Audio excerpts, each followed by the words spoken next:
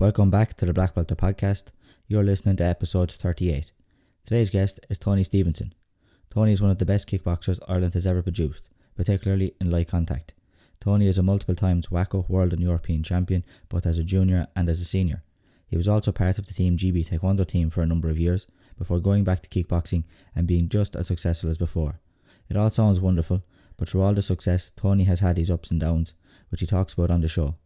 I have to say I really enjoyed chatting and hearing Tony's story, and I hope you enjoy it too. Make sure to like, share and subscribe, and let me know you're listening on social media. So let's get into it. So what's up, Tony? How are you? Very good. How are you? I'm all good.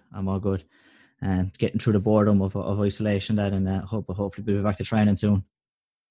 Yeah. I'm looking forward to getting back to training. All right. Trying to keep myself busy in the day. That's the challenge. Yeah, well, hopefully on the back end of it, and that everything is going to start to go back to normal. Yeah. I'd say from what I've heard, it'll be September before classes and stuff are back on. Probably be September. I'm hoping it'll be sooner, but I've heard September. Yeah, I think September. I think September as well will be when we actually get back. Which hopefully we get back training ourselves, and then the classes. We'll be back in September. Yeah, I miss sparring. This you can get so far on shadow boxing and bag work, but you just miss sparring. Hitting other people.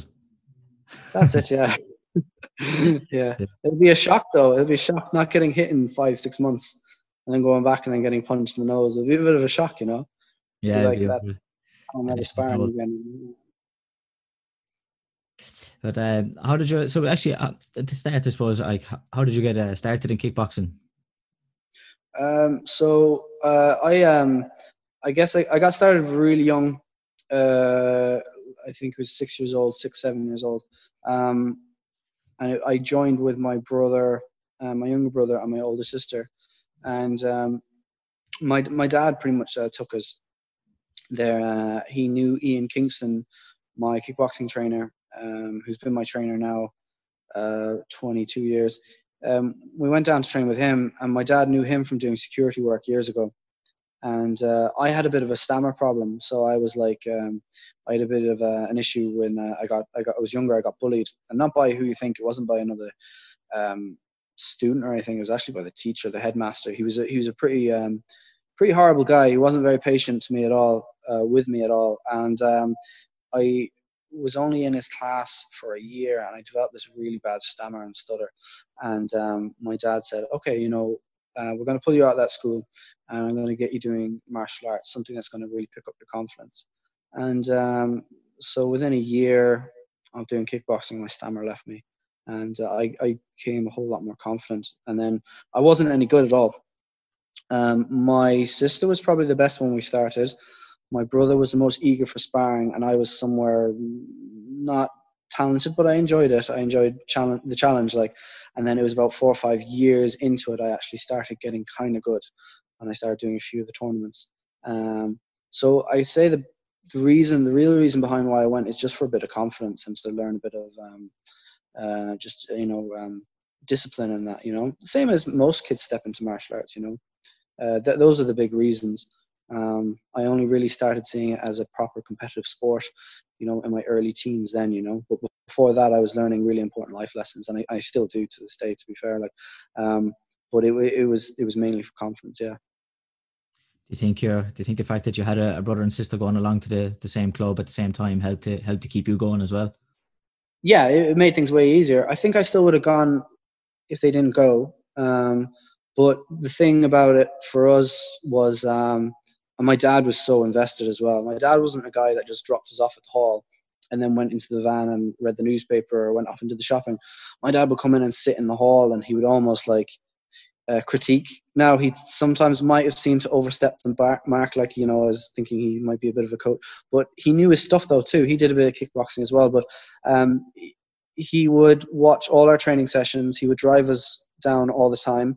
And in the van on the way home, we have this ritual. We'd always have a bit of the horrible yellow Lucozade, the stuff that's really bad for your teeth. And we had some wine gums as well. And we always had them on the way home, but we'd always have a dialogue about the training and how we went on and what we did well. And so my dad was really invested in our training, and when we went home, we could talk about it. It's not like, I've seen it now with some other kids that I train where, you know, the parents do support them and they drop them in and stuff, but like the kid would go, oh, I caught so-and-so with a spinning hook kick to the face. And the dad's like, is that good? Is that good? Well done. Yeah, that's really good. No, my dad, like, he knew his stuff and he knew how we were doing in training. He was very clued in. So we had the support behind us that was just there from the get-go, and it really kept us all going for a long time. My sister had to stop at the age of 17, nearly 18, because of problems relating to her having seizures, so she couldn't fight anymore. My brother stayed at it, and then he went on to box for the Marines. He still boxes for the Marines. And then we had two younger brothers, Owen and Finton, that stayed at it pretty much until they were in there. I think it was like 18, 19. And then I still obviously compete as well. So we stuck at it for a very long time, and I would put that down to the main factor being my dad, and Ian being such a great coach, you know, really tremendous coach. Funny enough, I think it makes some of it makes a big difference, because I remember when I would have started in Taekwondo like that, my dad would have, especially the early years, would have always sat down the back of the class, and I remember when we came home, we'd spend 40 minutes nearly redoing the class, nearly just going over what we had done in the class, because like that my dad would sit down, he'd listen to what Adrian, my coach, was saying, the way it was supposed to be done, and he'd have a look and try and see, did it look the same way that our coach was doing it. So, and that's it. So then you go back the next day and it would be better. And I think it's big like that it's not just you turn up to the club and you do the session and that's it, then you go home, and you don't think about it till the next day you come in. You're thinking about it at home, and it helps so much to improve. Oh, it does. It's just having that dialogue at home is so good. Like, now, saying that though, there were days there where we're around the dinner table and myself, my father, my brother and sister, and the two younger ones were all talking about kickboxing, and my mom was just kind of like sat there like going, can we talk about something else, please? You know. It was so like and there was a time as well where I didn't want to do it anymore. I was 11, and I remember, I don't know what was going on with me that week, but I remember going, I'm sick of this. I'm sick of doing push-ups.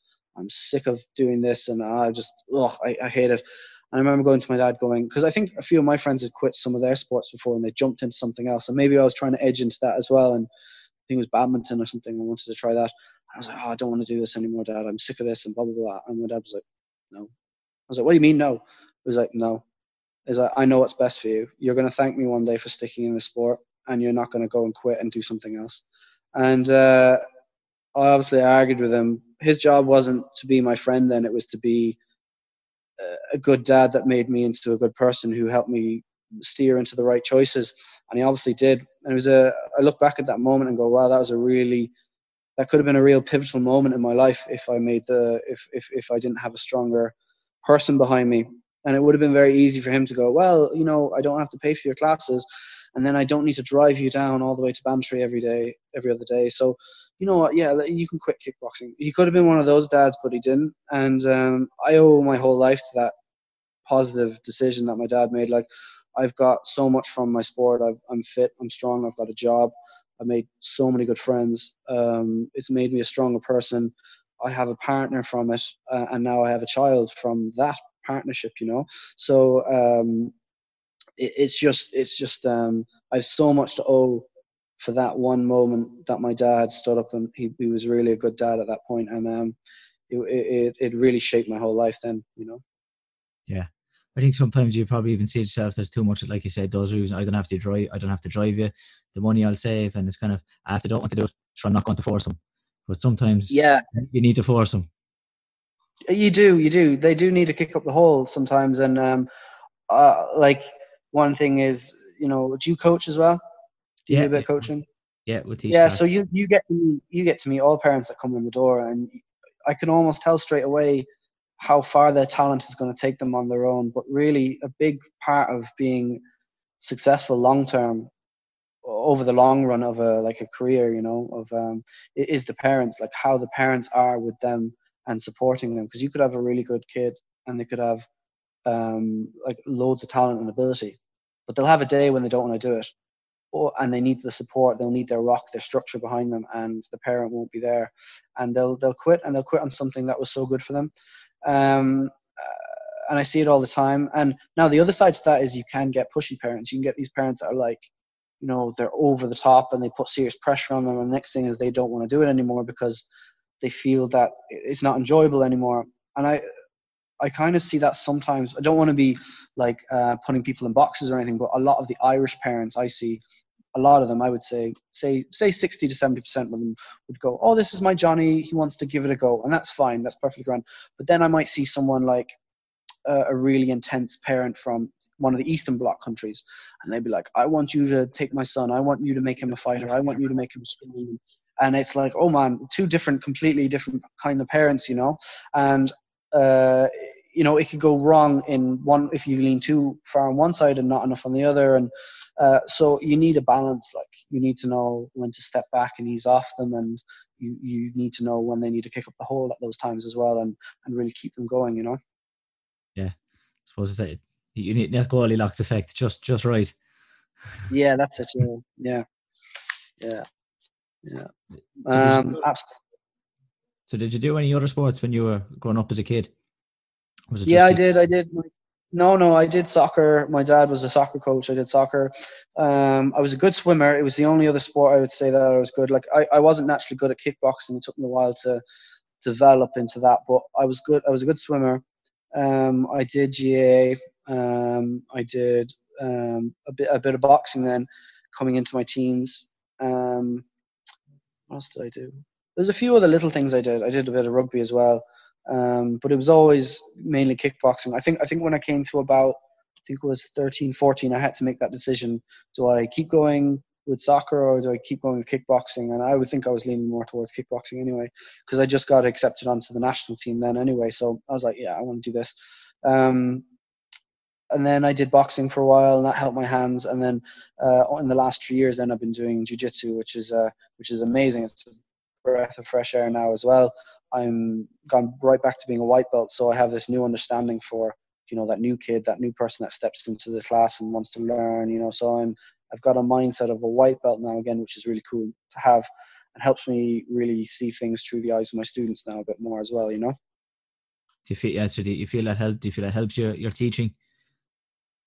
It does. It's really good for, like, I find it's just really good. It's just another feather to your cap, isn't it? But I really enjoy it. Like, I wholeheartedly enjoy it. A lot of people go into jiu-jitsu to go and step into MMA, but I really love jiu-jitsu for what it is and on its own. And it's just healthy to learn something new. I think it just, just have that other skill. Like, I don't take it nearly as seriously as kickboxing. I would say it's definitely more of a hobby, but I do every now and again let my obsessive side that I have in kickboxing kind of creep into jiu-jitsu, and I spend hours and hours on one particular technique that I really want to learn and watch over videos again and again. But I think that's just because I love it so much. Yeah, but you need a healthy obsession more so, I think, is what it is, isn't it? Yeah. And like, I'm not just one person that would just obsess over one thing, really. Like, if I got into a really good book, I would obsess over that book, or a good TV show, or whatever it is. So, like, I kind of just sink into what I'm doing or what I'm paying attention to. Do you know what I mean? But as long as I have a general first spark of interest, I'll tend to stick at it, like most people, really. Yeah. So then, when you kind of first got onto the national team, would that have been competing as a junior? Yeah. So I was, I think it was 14. I was training with the Irish team a year before that on some of the training camps, but then I joined the team then the year after that, and I've pretty much been on the team since then. Obviously, I took a break then when I was it 22, and I joined the GB Olympic Taekwondo program out in Manchester. But every other year by those years, I was on the team, and yeah, it was really good. Obviously, I got the best spars in the country. I got to meet other coaches and learn other things, and it was just a really good transitional period in my life when I got to kind of go from treating it more like a serious hobby into, okay, this is my passion now. This is how I define myself. And were you successful straight away once you stepped onto the national team, or was it a couple of years where it took you to kind of increase your level to be able to win medals? No, actually, I was successful straight away. I was really lucky in that regard because I wasn't in my first few competitions ever, period. But my first time international was 2005, and I won. And then I won 2006, and then 2007 I got silver. But like I, Ian, my trainer, he keyed in on one thing I was really good at, and we really made that very, very sharp, very formidable. He gave me like a really good front leg weapon. So that was a problem straight away for most fighters to get around. Like we start at distance, I have a distance way of controlling. It's up to them to get around it. So I imposed that really well when I was a young teenager.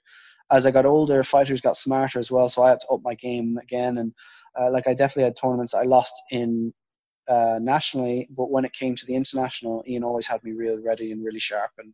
And I knew what to do, at the right time. So Ian was very good at making me peak at the right time, and he didn't make me into a one-trick pony as well. Like, so he would always be adding stuff to my game, and I'd be getting really, really good spars down in my club. There would be guys coming up as well with me, so it wasn't just me. It was like my brother, my sister, Aidan Kingston, Connor Pullen, all these guys. They'd all be going up as well and improving. So we'd all kind of like improve together, and we'd be bouncing off each other doing test matches and stuff. So we were always tested, and Ian kept putting things in front of us like, okay, fitness tests and checking our weight and getting test matches organized. So Ian was really good at getting us ready and prep for the right time in the year, Yeah, and I know Ian's club there is mostly light contact. Would you have tried out points at any point in time? I did points when I was 15. So in 2006, I actually won. I won the older cadet world title in points. I never kept it. I didn't keep it going after that. I think Ian was trying to steer me into continuous. So yeah, I didn't stick at it for too long. Like, we're a continuous club, and we don't really specialize in points. But with like myself, I would still go in and fight well enough in points. I wouldn't be completely overwhelmed, I think, by, well, maybe I would now at this point. I don't know. Yeah, well, the last big time I really did points properly and seriously was 2006, and that was a long time ago. After that, it's always been continuous. So yeah, we were mainly continuous club, so that's where we were going anyway. Yeah. And did you find much of a transition from like that from junior to senior, or again, would you have been successful straight away stepping in as a senior? Yeah, I don't mean to toot my own horn, but I was actually successful going from junior to senior. Again, I won 2009. I won the Europeans at 63 kg, and then stepping into adult. Now I was like, there was a lot of things wrong with my game that year because I was really exposed. Like as a junior, I was comfy, but when I went into, I remember it was Villach in Austria. I went to compete in the World Championships in 2009, and they were just really strong guys. Like there was a bit of a shock getting hit by a guy your own weight as a kid, as a junior is one thing, but then when they're an adult and they're fully grown and they've developed muscle and they've got that much more snap to their shots, it kind of was like, whoa. But again, I had a style that kind of really suited me, and it was, people still found it difficult to get around. It was messy. It wasn't clean. Like it wasn't like a clean, good win. Like looking back at it, it was all over the place, but I still managed to win on all my fights on points, and I won senior. The next year I fought better than that, and then the next year I actually lost. It was the first big loss of my senior career. So if you're talking about WAKO's European and Worlds up until 2012, there was only 2 fights I ever lost, and that was one in 2007, like I said, in the final, which was a bit questionable. But then in 2011, I really lost. I went out there not ready. I went out there with an injury. I had sponsorship for the first time that year, so I really was compelled to fight. And it was actually really funny because I remember it was Russia round 1. I went in there, I had a really dodgy knee, and I remember Ian, my trainer, was in the corner, but Thomas Brada sat down next to Ian. And Thomas normally likes to sit down with the guys he thinks he's going to win and coach and stuff, and he likes to be around the winners. And I'd won the 2 years before that, and I stepped into the 69 kg division that year. And I remember him going, okay, you need to keep this guy away with your front leg now. And I just remember turning around and taking my gum shield out and going, I can't, my knee's banjacks, I can't kick at all. And I just remember him going, oh, like seeing it on his face, like, I don't want to be here. I don't want to be sat next to your coach to watch you lose, you know. And I did lose. It was really close. I made my knee a whole lot worse because I did try and kick him in the end. But it was the one big stain I had on my whole career. It was the first and the only time I ever lost the first round in the WAKOs. But yeah, no, the transition from junior to senior was, yeah, it was tough. Like, it took me a few years to really get the feet underneath me and understand the power behind their shots and work with and fight seniors regularly, you know? Yeah. Do you feel that there was maybe even a bit more like mental pressure? Like they said, the first year you had sponsorship and you hadn't lost in a bit of time. Or do you think it was mostly down to the injury? Yeah. That 1 year, 2011, was a weird one because it was the first real injury I had. Like, that took me out months and months out of training. But as in going from junior to senior the first time in 2009, yeah, like I had this like book, like a notes that I wrote down and I read religiously, and it helped me get into the frame of mind. I'm always weakest in my first fights, my first fight of every tournament. But usually by the end, I've won a few fights. I've got a real confidence behind me, and I've got this real focus and grit. And I just found that I had that in my last fight. Now, I've only really figured that out in the last few years, why and how to tap into that and get that out of me in my first fights. But if I remember a fella said to me, he said, like, if you're going to lose any fight at the WAKOs, it's going to be your first fight, really, because that's when you perform at your weakest. And he was right. And yeah, just learning as you go, I suppose. What sort of notes would have been in that? Would have been in that book? Would it have been anything tactical, or would it have been more like mental thoughts? Or no, Ian would be purely tactical from what he would tell me. I'd have nothing written down on tactics. It would all be mental. So what was written down mentally was it was more like a guide of learning to accept things for what they are. Like, so it was a big thing on understanding that winning and losing isn't ultimately up to you. Like, you can influence it, but it's not up to you. Like, you could do your absolute best and have your best fight and still lose. And it's important to be happy over that. And it was like actually taking a step back and looking about what things you can control. So before, I would stress about who's watching, who's recording me, what my opponent can do, what the referee is like. Is he favorable to, you know, whatever, or is he going to be hard on me for this tactic or whatever? And then the judges, and it's more like stepping back and go, okay, what can I actually control? And when you write it down and you understand, look, this is what you can influence and this is how you can make it ultimately your best chance of winning, it became a whole lot more relaxing. So, like, I think it came down to three things. It was like, listen to Ian, enjoy myself, and do my best, perform at my best, because I can't control what the other judges do. I can't control my other fighter, my opponent. And once I started understanding and focusing on the elements I can control, I tend to put in better performances than other days. Yeah, I think like in a sport like that, and even taekwondo is like you said, you can have your best performance and still not win, because like you said, you can't essentially knock the guy out. So it's like, you know, in others, maybe like in MMA or boxing, if you leave the guy unconscious, well, then you're clearly winner. But when it comes down to judges and other stuff, it can be out of your control. So sometimes it just comes down to on the day. Now, I suppose you would maybe like to think that, you know, it comes down to a little bit more than just on the day, because like otherwise, what are you training for? Like, you just turn up. But I suppose you have to put yourself in position to win, and all that, you put yourself through the hard training. But at the end of the day, sometimes it does just come down to on the day. Just being as ready as you can be, and putting your best foot forward.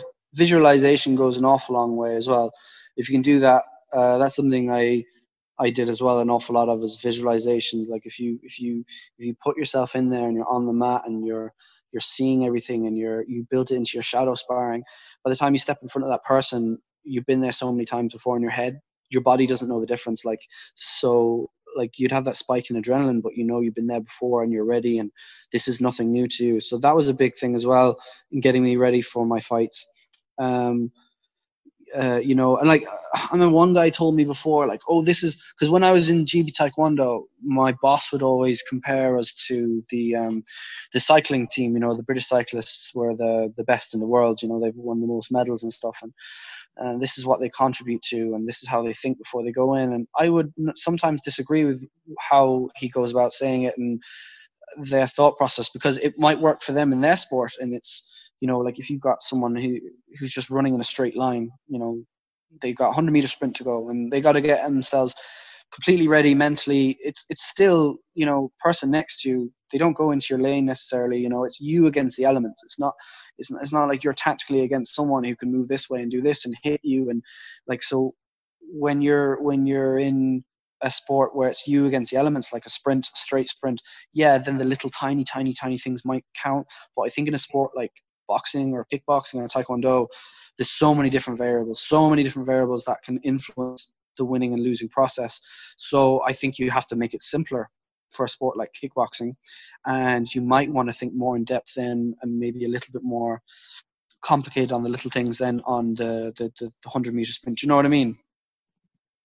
Yeah, 100%. Yeah, like that. Yeah, because there's just so many moving parts in a sport like that.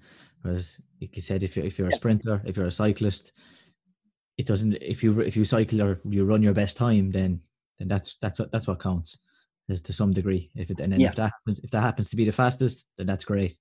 But it doesn't work out like that in our sports. No.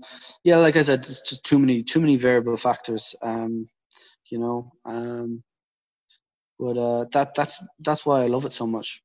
You know, yeah. And you can go, you know, you can go in there with one mindset and leave with another. You can go in there with an injury, fight your best and your heart out. You could lose, but you could be. Some of my fighters that have fought and competed, some of their best fights they've lost, and I always remind them that, you know, you're going to go through these days. You're going to go through these days where you lose, and it's how you approach the losing process that'll drive you on, that'll make you better. Because there's definitely a lot of people out there, when they lose, they think that's it, and they're very hard on themselves. And there's coaches that like to assess straight away. So I had a coach like that as well when I was doing taekwondo. It was I would lose, and then straight away on the side of the mat, he'd be telling me what I did wrong and asking me questions. And I'd be like, I just want distance from what just happened, and I need to clear my head and assess myself. I don't want to be looking at it when I'm emotional after I've lost. I'm pissed off that I lost. So it's not a good time to go evaluating yourself then and evaluating your performance, you know? Yeah, I suppose that's some bit part of the art of coaching, isn't it? Like being able to read the athlete. That, you know, I suppose some athletes maybe like to analyze the performance straight away. Others like to be left and maybe soak it in and analyze it with a clear head. So it comes down to, it's up to the coach to kind of recognize that. Yeah, I remember we had a guy in our club who was fighting, and he would always need to kick up the hole before he fought. He would need to be, you know, Ian would need to get into his face almost and be like, all right, you know, you need to do this, and you know, it'd take him almost a round to really get into it, or he'd be a good hard shot before he would start really thinking and going, oh yeah, this is a fight, I better go to work. Whereas people like myself and Lily Delacour, we would be going in there probably thinking a bit too much, and we would need to be calmed a little bit more. And that Ian was really good at approaching us in that way. I remember in 2010 I had this really important fight. I was in the final against Russia. It was going to be a tough fight, and I think the fight was going to be delayed by 2 hours, and we were all warm and ready to go. And I was in fight mode then, but I didn't need to be, because if I stayed in fight mode for 2 hours, I'd burn myself out mentally. So I remember Ian just sat down with me and talked to me about everything that wasn't kickboxing: food, girlfriends, movies, absolute shite. And he took my head away from where I was and completely relaxed me. And then 15 minutes again before we were to go on, he would switch it on and talk to me again about tactics. And I think that's a sign of a good coach, when you can read your fighter, get in their head and get them to that right place on the day. Yeah. And you mentioned like you practice some visualization and stuff like that. Would you have worked with a sports psychologist, or was that something maybe you read or watched videos on that you kind of did a bit of self-learning with, or Yeah. would you have worked with some professional? I had like with GB Taekwondo, they had their own site coach, very knowledgeable, very good. In Ireland, when I was doing kickboxing prior to that, I had a really good. I guess he would be a site coach as well. His name's Caleb. Brilliant guy. Like I don't think he has a huge qualification, but he's just read an awful lot about the subject, and he knows he knows an awful lot, an awful lot more than me. And he started off with me as like a kind of a strength and conditioning coach, but I was more interested in what he knew about the mental side, and he would always break things down very easy for me to understand, and he really helped shape my way of thinking and how I mentally was approaching fights. And a big thing he talked about was understanding you can't control your thoughts.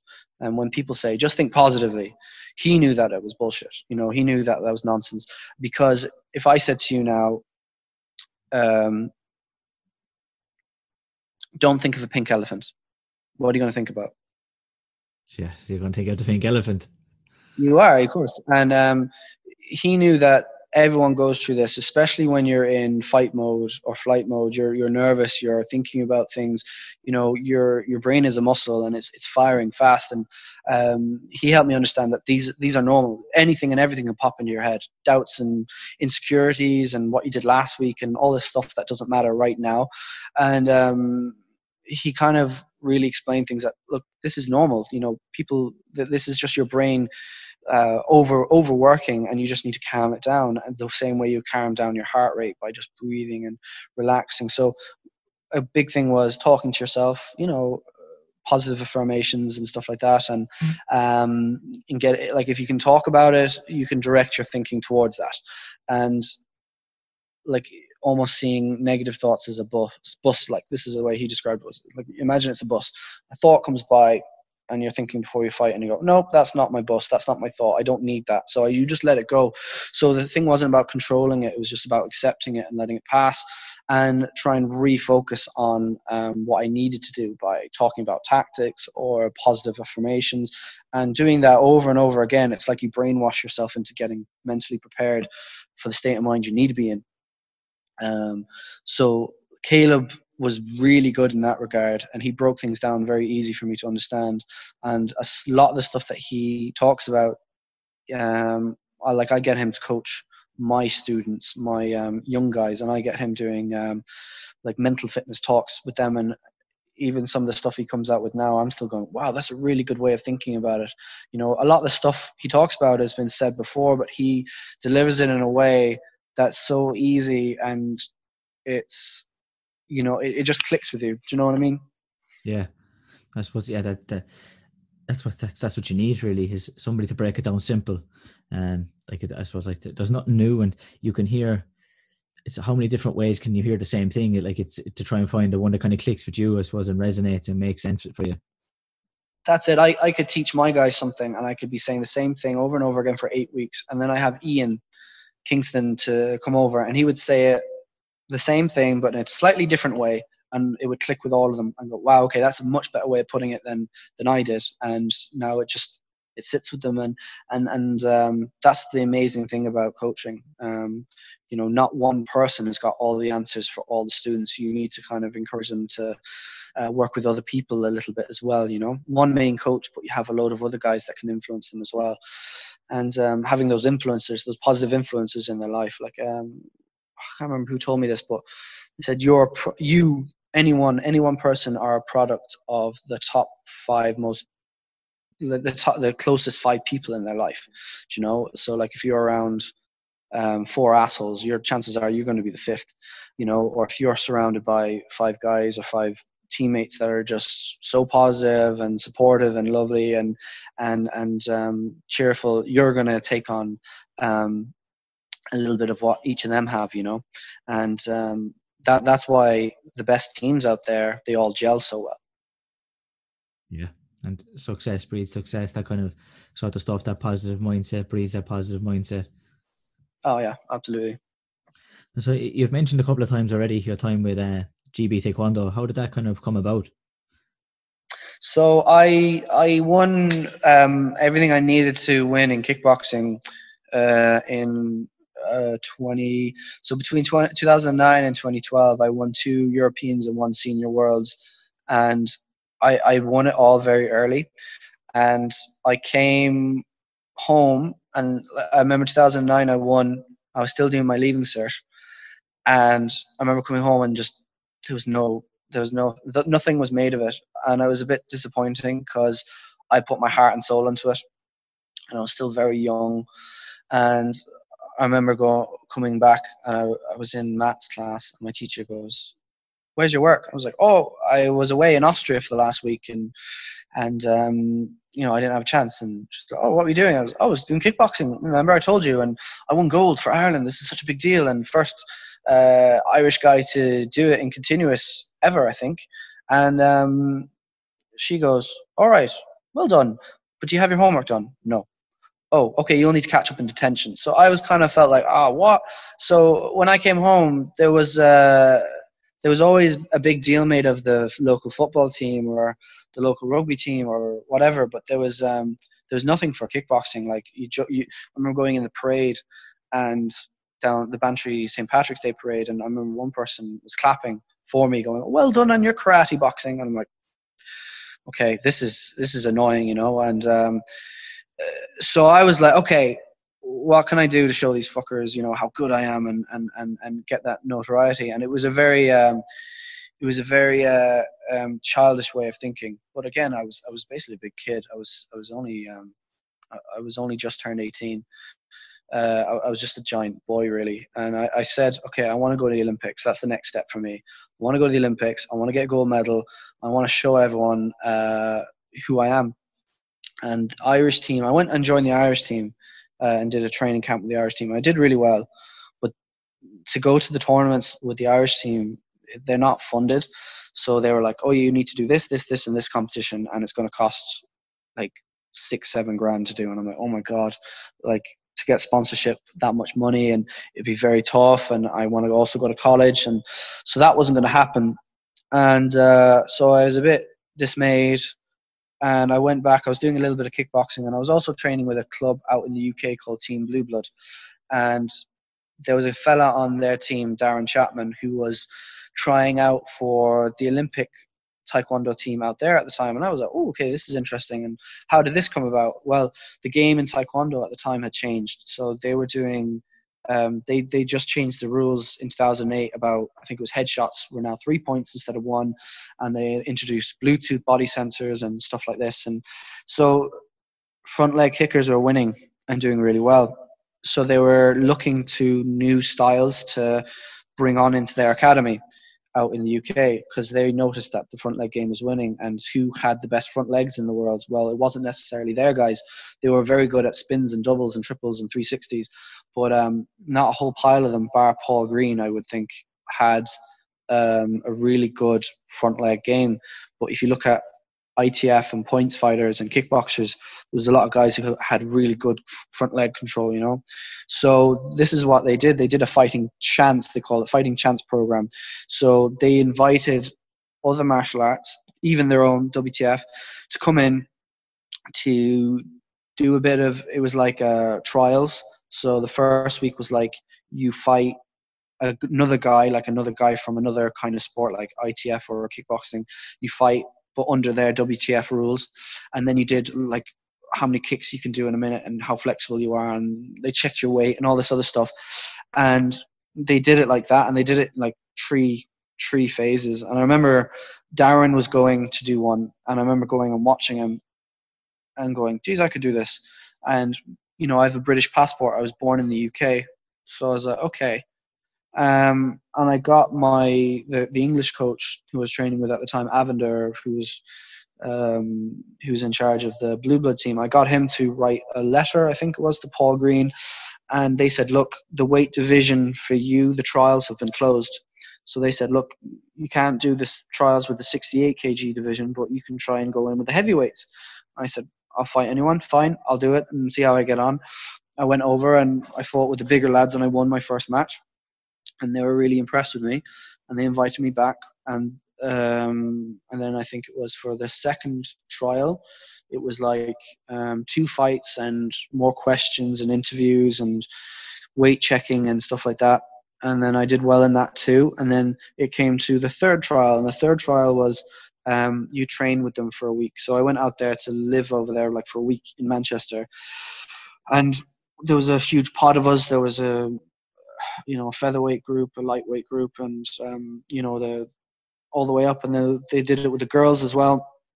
And we all trained together, and we trained with their coaches, and they thought, okay, how coachable is each fighter, and how well, blah blah blah, and there were all these different factors. And in the end, I had 3 fights, and I won 2, and I lost the last one. And I got the invite, so I think it was around August then, 2013. I got the nod, and they said, look, you can make your way over to Manchester now. We have a house, and we have a kit for you and everything else, and a wage. So I was like, wow, okay, they pay for my flights, they pay for my accommodation, they pay for everything, and all I have to do is train. So it was a dream come true for me. And so I went there going, yeah, I'm going to smash this, and I'm going to get my gold medal, and I'm going to get this fame that I crave, and I'm going to do so well. So I went over to Manchester, and yeah, it was not what I thought it would be. I really enjoyed the training, and it made me a much better kicker, but it was really ruthless. The training was really like, we would almost do test matches every week, and it was really tough like that, and I loved that. I got an awful lot of injuries along the way, and I won the Greek Open. I got a bronze in Luxembourg, and then I got a bronze in the Commonwealth Games. I got knocked out actually in the semi-finals. So like, one thing I found about me was I wasn't as adaptable to that sport as I thought I might. So I was really structured in kickboxing, and I had learned so many good things for kickboxing that were bad habits for WTF Taekwondo, for Olympic Taekwondo. And I found it was very hard to get out of those old habits. And I just didn't win enough, and I just wasn't good enough, plain and simple. And, I was a very big fish in a small pond in kickboxing, but, going into Olympic Taekwondo was another step up again. And I did well, and I'd definitely make a good club fighter, but getting to the Grand Prix and World and European Championships for selection wasn't going to happen for me. Although I did improve, and I really did my best, it wasn't enough. And so I realized, I think it was sometime in late 2015, that there wasn't going to be a chance that I would get to Rio. It wasn't going to happen. I didn't have enough Olympic ranking points. None of the 68 fighters actually were good enough to go, which was a bit disheartening, really. So none of us were going to go, and I had to make the decision if I'm going to stay on for 2020. And I was 25 at the time, and I was like, okay, do I want to do this for another 4 years, and on the chance I might go to the Olympics? I was like, I don't know. And I had a girlfriend back home, and I had my trainer Ian as well, and there was an awful lot of things I was missing. I was missing my old sport, and I was, I was really missing that. One thing, though, that was a positive light to me was before the Rio Olympics, there was a few foreign teams that came to go and compete with us, and they knew that none of the 68 male competitors were going to the Olympics. So it was almost like they were using us to train without having to worry about coming up against us in Rio. So all of the 68s, bar myself, were injured at the time. And I remember I got put training with this Jordanese player. So he came all the way from Jordan, and 2 of them actually, there was himself and another training partner. And then there was a few Koreans and a few Cuban guys. So I got to training with all these guys, but it was mainly this Jordanese guy that I was training with. And I was going, wow, this guy's really good. And there was a few times where I got the better of him, and we were fairly matched. And I knew he was going to the Olympics, but I knew he would be coming up against the Korean guy. His name's Lee Dae-hoon. I knew he'd be coming up against him in his second match. And I kind of wrote him off, he's not going to beat him. He's too good. And what do you know? The Jordanese guy won his first match, and then he beat the Korean, and then he beat this other guy, I can't remember who it was, and then he beat the Russian in the finals. So that Jordanese player actually went on to win the Olympics at 68, and I was his sparring partner the months prior to it. And I was going, wow, and I was thinking but towards the end, there wasn't that much between us. Like, he had a whole lot more experience, but there was some spars we had were really close. And, I got a few nice shots and digs on him. And I was going, another 4 years, I could be beating this guy. And if he's the standard, so I was really weighing it up, and I was going, okay, I'm good enough to be here, but do I want to stay here for another 4 years and possibly waste 4 years? And I was really weighing that up. And so I said to myself, I'd do it. I would stay another 4 years, and I was training. I was training through 2016. We came back early after the Olympics, and we were training away and very serious. I remember one day I woke up and I was going, I miss home. I miss family. They're talking about not letting me go home on weekends now. Like, once a month I might go home to see my family, but now they're on about me training on Saturdays, and then so I'd have to fly Saturday night and come home Sunday night, which means I basically get a day with my family once a month. And my wages had dropped as well, because I had lost my recent tournament in Luxembourg. I got a bronze instead of a gold or silver. And I had problems at home with family members. So there was an awful lot of things pointing me to go home. And I just remember one day I was cycling to training and was going, I don't want to be here. And I cycled home. I rang up my trainer, who wasn't at the gym at the time, and said, I don't want to be here anymore. I want to go home. I want to go back to kickboxing. I want to spend time with my family. I want to spend time with my partner. Because at the time, my partner was like, Tony, I'm older than you. She was like, I want to get on with my life. I'm not going to sit around waiting for you to, know whether you're going to stay or not, or leave. Or I'm not going to wait until 2020, because I want kids. I want to see the world as well. I want to travel. So I completely understood that if I stayed in Manchester, I was at risk of losing someone I'd been with, 6 years prior, So it was tough, but I came to the conclusion that I needed to leave. And looking back at it, the last year over in Manchester, I was very unhappy. I was very, I hate to use the word depressed, but I wasn't seeing my family. I wasn't enjoying the sport. And looking back at the whole thing, I joined the sport not for the reasons that you should join a sport. I did Taekwondo not because I love the sport. I did it because I wanted to go and win an Olympic gold medal and show off and be the big man. I didn't do it because I loved it. If it was karate, I would have done karate. If it was Muay Thai, it would have been that. I would have done Muay Thai. I did it because I wanted a gold medal. And I think straight away that was a shaky foundation from the start to go into the sport. And it was only when I came home I really realized what I was missing and how unhappy I was over there. And I really settled back into my sport and became happy again. And I thought to myself, geez, I'm going to look back at this and I'm going to regret it. But I actually haven't regretted it once. In the 4 and a bit years, I think 4 years now, nearly 4 years I've been home, I haven't regretted it once. I'm really happy with the decision I made, And that's an easy thing to say, which I thought wouldn't be in the position I am now looking back. But that was, sorry for going off on a big rant, but that's the whole mentality and the whole story of me doing Olympic Taekwondo and chasing the Olympic dream. Oh no, it was more than happy. It was a good story. It is a good part. Like, I suppose good in parts. I suppose it maybe didn't end the way you initially planned it. Like that, do you regret it at all? Like, do you regret? I know you said you maybe don't regret coming home, but do you regret going in the first place, that you chased it for the wrong reason? I absolutely did not, because if I didn't go, I would blame other people. Like, if I didn't go because my girlfriend, I would have blamed her for not trying it. And I needed to go out there and see what my metal was, worth, like how, and see if I could do it. I needed to go out there and I needed to fail. I needed to go out there into a bigger bubble and a bigger pond and see what I really am, and can I be adaptable and can I learn? And I learned an awful lot and I improved a lot and I learned loads of really important life lessons. And it definitely humbled me in a lot of other ways as well. And looking back at it, I would go at it again for all the lessons that I learned. Like, I wouldn't, like, if I had a time machine and go back, I wouldn't try and steer myself away from it, because it was absolutely necessary for my growth. It was absolutely necessary to improve and develop. And it's like that college student that comes out of college and they can go straight into work and live in their bubble, or they can go out, take a year out and go and travel and see the world and learn what it is to be an adult and a functioning adult, and take the shit job and go out with the shitty girlfriend or whatever it is. They go out there and they pay their dues, and I felt like I paid my dues when I went over there, and I struggled, but it made me a better person for it. Yeah.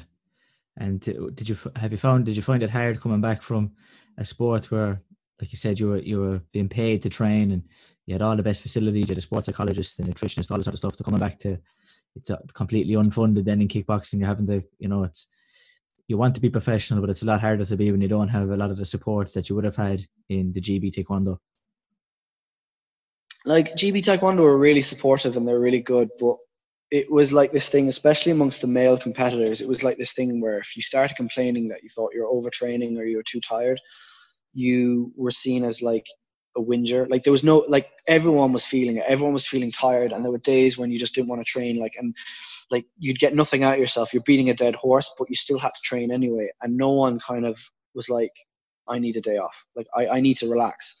Not many people were doing that. And if you were seen to do that or do it too much, you were like, this guy's a pussy. He doesn't want to be here, and that was the attitude. Like, it was like, you either want to be here or you don't. More was always better. More was always better. And there were definitely rewards for the guys who were doing well, but there was nothing for guys who didn't bring back the medals. Like, so I remember, I remember going, there was a fella, now I'm not going to name names, but there was people at the lighter division than me, and they weren't going to Rio either. And we were going to our training camp in Korea. And I remember going, I need to pick up more points if I want to go to this European qualifiers or whatever it is. And I want to get money for this. And they were like, no, it's not going to happen. We're not going to fund you, or you have to pay it yourself. I'm going, fuck's sake, I can't afford that. And I can't pay for this and go home and go to these tournaments. And I think there was 2 tournaments at the very end before I left that I actually paid for out my own pocket to go, because I was desperate to try and pick up Olympic qualifying points. And they were saying, look, we can't fund you. But then this other fighter who was sick a day before we were all to go to Korea, they flew him out to Korea a day later, and they flew him first class, which is like a first class flight from London to Korea is like thousands of euros. You're talking like 4,000, maybe 3,000 pounds to fly first class. And I'm going, you're telling me you can't afford to go to this tournament?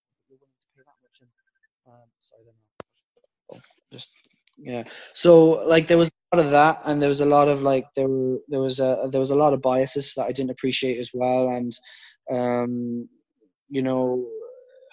they definitely had their favorites, and I can understand why they did, but it definitely got on my nerves. And then seeing that, and then going home, and then going back to those people like I spoke about earlier, like my dad, like my coach, who have been with you since the start, who support you in other ways than just money. It was a breath of fresh air, and it was knowing that no matter how much I failed or got it wrong, I wasn't going to get punished. I wasn't going to lose money. I wasn't going to, I wasn't not going to go to this tournament or that. That meant more to me than what I was getting in Manchester. And so when you came back then from Manchester, did you take any time away from training, just to be with family, or did you get straight back into kickboxing again? I took about 2 weeks off. I didn't do anything. I just spent time with my family. Started making a future with myself and my partner Breda. We'd been together for so long prior to that, and we had a long 4-year long distance relationship going. So our dynamic was going to change hugely in the next few weeks. So I really worked on that, and I spent time with my family, and I had to work on a few things with my family as well for reasons. That's why another reason why I had to leave Manchester. But I definitely took a bit of time off, and then I went back into it. But I went back into it at my own pace, and I came back in with a mentality where I'm not training for anything. I'm enjoying training. I'm just doing it because I love it, and I haven't had that feeling. I haven't had that feeling in a while. So it was a breath of fresh air to go through, and so 2 weeks off, and then I went back into at my own pace. Yes, like that when you got back, was there a kind of maybe a moment where you went, this is what I've been missing? Yeah, it was the atmosphere of the club, my family. It was the support behind me back home, and it was those things that I really missed. And it was only when I got perspective and saw how happy I was when I came back to Ireland that I realized, okay, I wasn't right over there. I wasn't really happy. I wasn't all, I was probably a little bit depressed, just missing home. Also living in Manchester, I don't like Manchester. Like I was born in Manchester myself, but I don't like it. I love the nightlife and that, but I miss not seeing the ocean and the sea every day. Like I live in West Cork, so it's really, really nice and scenic down here. And every time I come home, I'm like, oh man, like I miss this so much. And I realized how beautiful a little spot in West Cork, like where I live is, and I really appreciate it all the more now. Yeah, there's a different air in Ireland. I always find it when you get off the plane and you're hit with that air, and Yeah. you could only have came from England, which you'd expect it's the same, but it's not. Well, one thing I noticed is when I was in Manchester, weirdest thing is I can only ever breathe through one nostril at a time. I don't know what it is, but I can only ever breathe through one nostril at a time. But when I was in the UK, I could breathe through both. But when I come to Ireland, then and especially when I hadn't been in Ireland in a while, like my eyes were itchy, my nose is blocked up, and it's from the pollen. And there's way more flowers, there's way more trees, there's way more like just nature over here, in Ireland, and proper salt air, and it's how it should be, and I don't mind having a bit of a blocked nose if I want to, for living in West Cork. But geez, going back to Manchester, then it was just smoke and cars and highways and buildings and stuff, and I remember walking past this fella, and he was playing with his daughter out in a car park right outside his flats, and he had to stay with her. He couldn't leave her on her own, out in Manchester to play in the car park. There's no chance you could do that. But if you live in West Cork, there's a park down the road, or there's a garden somewhere, or there's a friend's down the road, or it's a lot safer. It's just a lot quieter, a lot more relaxed. Yeah, so some of the stuff you maybe don't think of at the time, and like when you're only in one place, like when you're just in West Cork, you maybe would have taken that, I suppose, maybe for granted. It's only when you see another environment that you realise that park there isn't that great to have. Yeah, absolutely, yeah. Like I just I missed seeing the ocean every day when I was over there. Yeah, and what was the first major championships you came back for in kickboxing? I did. I don't think I fought in 2016, did I? I fought in 2017. I lost to Adam Shelley in light contact, but I qualified in low kick, and I got a bronze out there in the world. And then I went out to 2018. Where's 2018? 2018, then I think was Slovenia. And I got a bronze out there in continuous again. So I got 2 bronzes, European and world. Not the result I wanted. And I took a step back going, okay, what am I doing wrong and what's going on? And, I definitely learned a lot of good things from doing Olympic Taekwondo, but my hands weren't firing properly. And, there was a big question of, is my style relevant? And, can I still win? So 2019 was a big year. I upped my training, but I trained smarter as well. So I didn't overdo it. I didn't allow myself to be injured before going out there or overtraining. So it was really smart how I did my training and approach. And then 2019, I won gold. So I had 5 fights over there. I beat a Russian guy that was pretty much our one guy.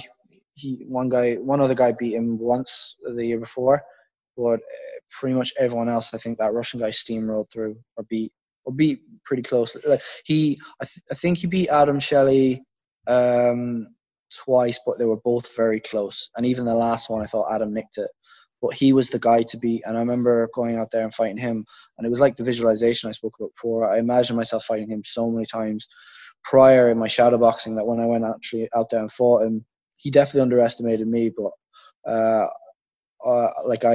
matched his intensity, and I just outscored him. But it felt really natural and comfortable in there. It didn't feel like he overpressured me. Everything worked, and it was probably one of my best fights I ever fought. Yeah, I've seen I've seen the Russian guy, like that. I watched a couple of his fights with Adam, and I've seen a couple of his other fights, and the intensity he does bring is quite high, especially across the 3 rounds and in the smaller ring. Yeah, like now saying that though, I think 2 years ago when he fought Adam, he was much fitter and stronger. Like I was looking at him 2 years ago and was going, he doesn't stop. There's no off button on this guy. Like he's not smart, really smart. I would say he just goes forward. He goes forward and overwhelms you. He smothers you. And he definitely had more to him. I think 2 years ago. And I think I remember saying this to Adam. I said, I think he's on it. I think he's on the stuff. I think he's got another 20-30% in him than me or you have. And I'm going like, he's definitely on something. And it can't just be altitude training or whatever the Russians claim that he's doing. Like, I don't believe that. So I remember him thinking like he must be on something. Like, because I have never seen anyone be that fit and that strong over 3 rounds before, and give Adam such a hard time. And yeah, even a few people have said to me like he looks like whatever he was on, he's off, because he seemed a little bit flatter with me. But in my fight against him, I remember someone saying, oh, he just comes at you really fast, but he doesn't hit you really hard, and going, what? He doesn't hit really hard? Okay. And I remember he hit me in the first round and going, oh, you guys lied to me. That really hurt. And then, no, what my tactic was with him was match his intensity with my hands. So no matter what, just throw with him. Just throw hands with him. And on the way in and out, get your head kick, get your body kick, get something on the way in and out, but match his intensity. Don't be a bag. Anyway, carry on. What I was saying was, I remember like just kind of matching him for intensity on punches, and then finishing with a head or a kick, a kick to the head of the body, and then what was it? Yeah, I remember at one point, he was fighting me or whatever, and I said to Ian in this, I think it was going into the second round, was, okay, I'm getting tired now, so I might just tuck up. And I just completely shut shop, and I didn't let him have anything, and he just hit my guard with like 12 or 13 punches. And I remember him stepping back, and I remember just glancing over at the scoreboard going, he got nothing for that, as he should. And I just remember this puzzled look on his face, and I remember thinking, oh, I have you now, I know what it is. So it was, when I was tired, I tucked up, and I threw shots when I thought it was open, and at other times then I matched his intensity. And then I obviously got my head kick. And then in the third round, he was a little bit more desperate and coming forward, and he would kick, but then there was a big drop between his leg and his hands. And when he'd come in with his hands, there was a little bit of a gap, and I found that gap with a backhand. So I think I remember Ian in the third round, all he was saying to me was, when that gap is there, just throw everything you have into it and rock him. And I remember in the third round, I threw this really hard backhand and right down the middle, and he walked onto it as well. And I just remember the look of shock on his face. And I was thinking, I have this guy now. I have him figured out tactically, and I have him nervous and doubting himself. And even at the end of the fight, when we were in the clinch, he was talking in Russian to me. It was really weird. He was I don't know what he was saying, but I remember in the clinch I twisted and I got him with an uppercut. And I remember he said something. I was like, oh, I got a response there, which is unusual for the Russians. So I just remember giving him a few more of those. And yeah, the fight ended with him kind of disheartened and me like really fired up and wanting more, even though I really didn't. I was just pretending. No, it was one of those fights I stepped out of going, I don't remember a thing really what happened. I remember people telling me what happened in it. But I kind of remember the feeling, but I don't remember all the pieces aren't there, And even when I'm looking at the fight afterwards, I'm kind of going, I don't remember any of this. It was one of those fights where I was just in the flow, and I put it down to the visualization and just the pure enjoyment and the buzz I got off it, And so did it hit you straight away that you're world champion, or did it take you a couple of moments after to kind of realize that, yeah, I'm after winning, I'm after beating that guy, and not only did I beat him, I'm now world champion as well? Well, I actually didn't beat the Russian in the final. I beat him in my second match. It was the Italian I fought in the final, but I won on a single point with that. That fight was crazy as well. He was like the Russian, but he fought southpaw. He was a bit tricky in places. And I definitely figured him out towards the end.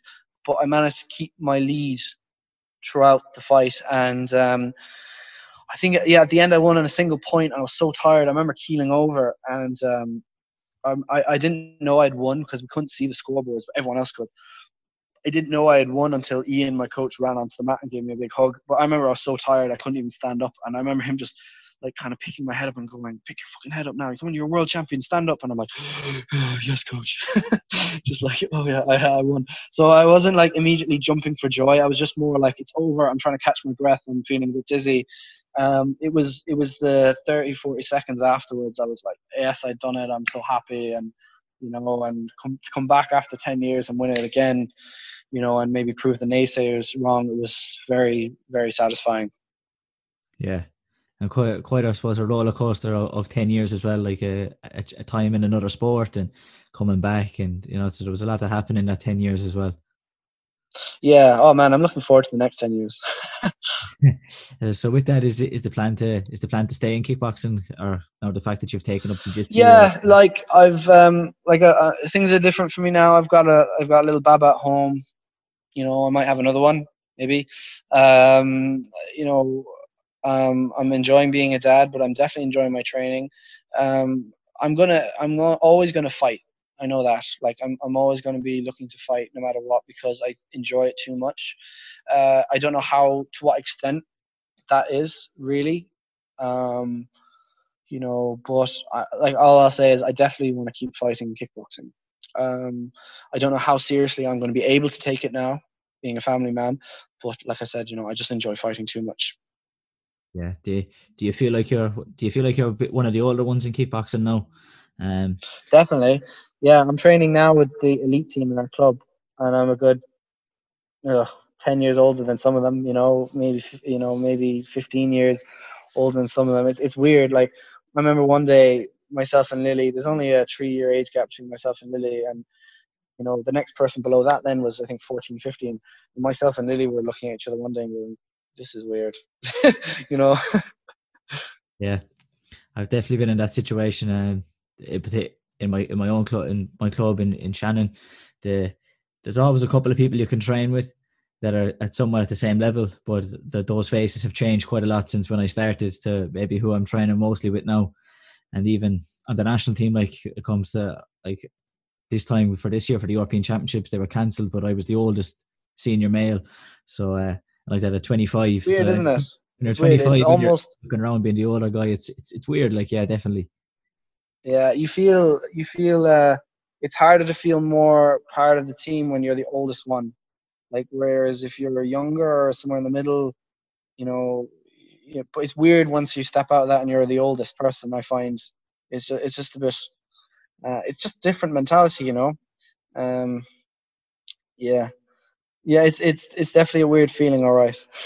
Yeah, I remember it because even on the back of the 2017 Worlds that were on in Ireland, and a lot of the guys who I would have came through, like that Adam Shelley, and even I suppose Ryan and a couple of the other guys, they all kind of stepped away and went doing other things, and I was still there. And you're kind of going, well, the group of people I was nearly doing all this, I was doing this with are gone. So then it's like, well, I'm one of the oldest people, and all the people who are around the same age as me are now gone, and it kind of changes the dynamic. But I suppose it's just something else you have to kind of learn to get on with it and Yeah, that must have overcome. been a lonely feeling when you know the Shelleys and Cullum Carroll left all at once. It must have been like really weird for not just you but the whole team. Like it must have been weird because I remember that feeling on the senior team when I was the youngest at one point, and a few of them just didn't show up for the nationals next year, and they're doing their own thing, and they're being parents, so they're following careers. It's weird. Like it's weird. It's sad. It's sad. It's a shame because I think if there was more for them in their sport, like if it was Olympic recognized or there was funding, I think people would stay longer. But nothing's for them really. That's a big reason why people transition from the sport. They use it as a stepping stone, which is such a shame.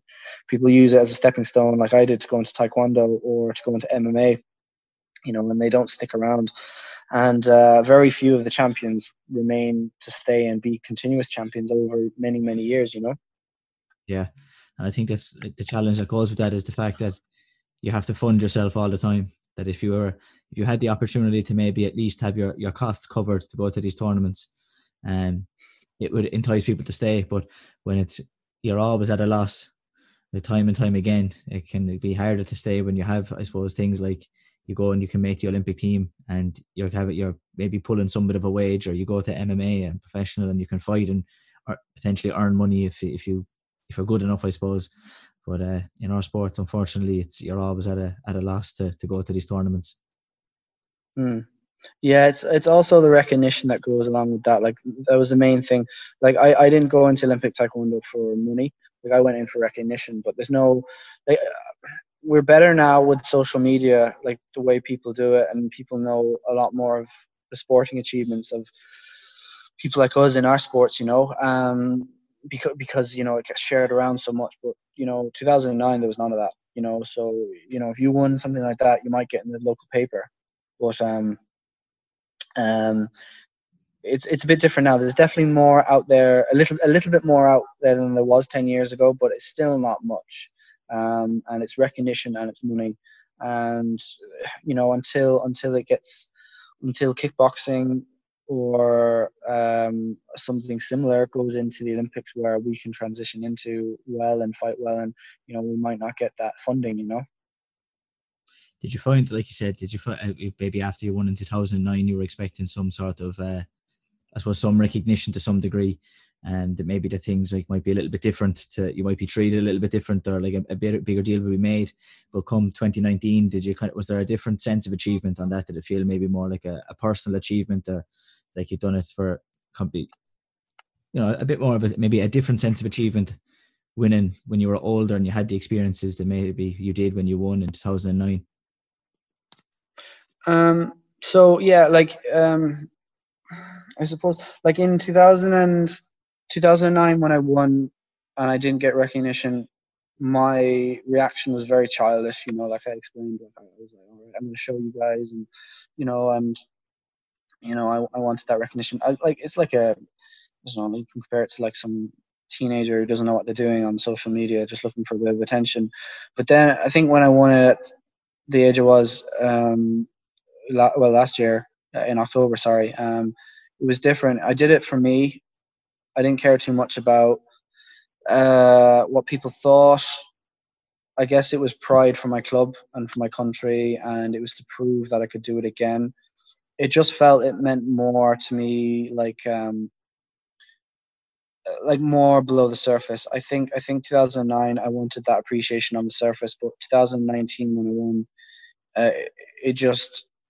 the appreciation was a lot lower, like a lot like deeper, like below the surface. It was I knew I wasn't going to get a whole lot of recognition, but I didn't care. Like I didn't care. My mentality had changed by then. I'd been through so much with GB Taekwondo, and it just felt more right. And I won it.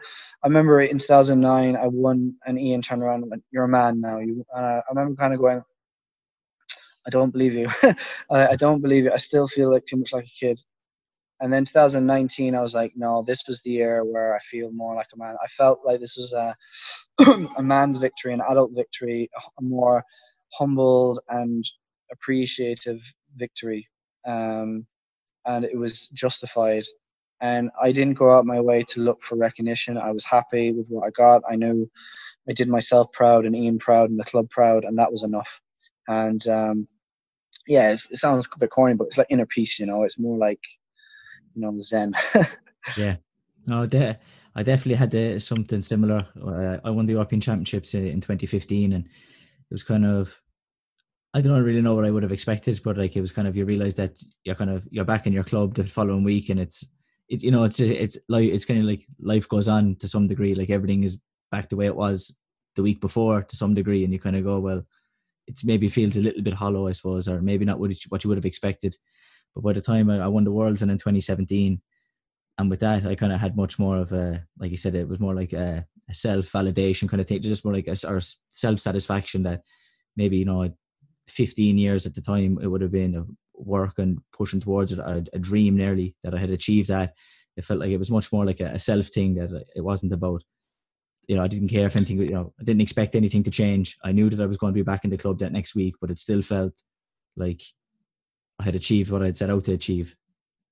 Yeah, it's like, it's not, it feels like you're, I definitely know where you're coming from. And for me, it's like controlling the ego. It's controlling the ego, seeing the wider picture. And like, I think if you go down that road of trying to validate yourself by what other people think of you, it's very easy to go down that road of like flipping that as well. Like where I think of that is,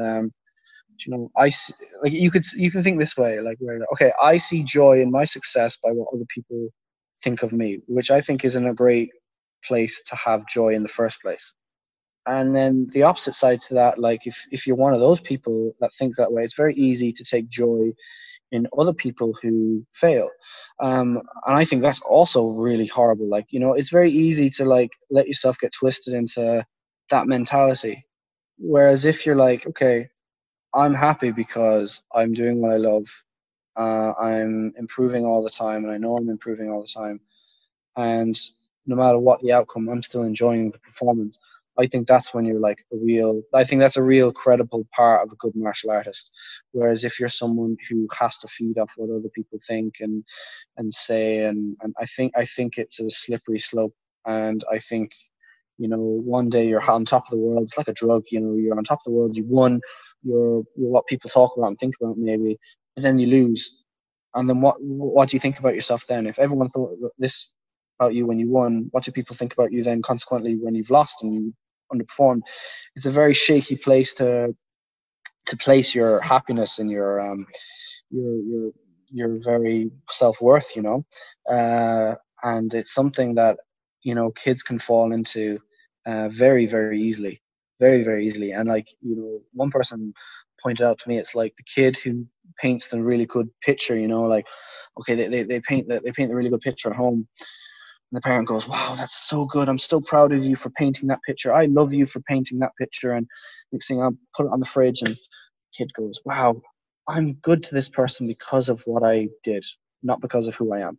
So they value themselves from their parents on what they do, how good I am, what I win, how much I earn, blah blah blah, stuff like this. Whereas if, like, the parent puts it aside and goes, yeah, this is amazing. I love you for you, and I appreciate you for you. And if you have that mentality, then it won't ever be just about winning. It'll be about, becoming better and sharing the happiness of being in a sport like martial arts. Yeah, I want to like that. I try to nearly think myself, and something I kind of, I suppose, realised through winning and losing, nobody gives a shit when you win, and nobody gives a shit when you lose. It's kind of, like, I suppose, like that. Your parents, like, your family are still your family. Your mates are still your mates, and they're not going to be.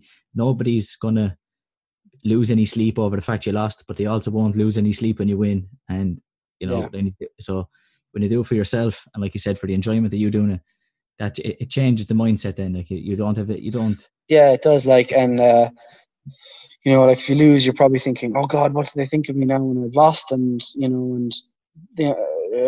in all honesty, people are more selfish than you think. They're not thinking about you all the time. They're not thinking about your last fight, and they might comment once on it, but it's not going to consume their whole day, their thoughts all day, and they're going to move on and be thinking about themselves.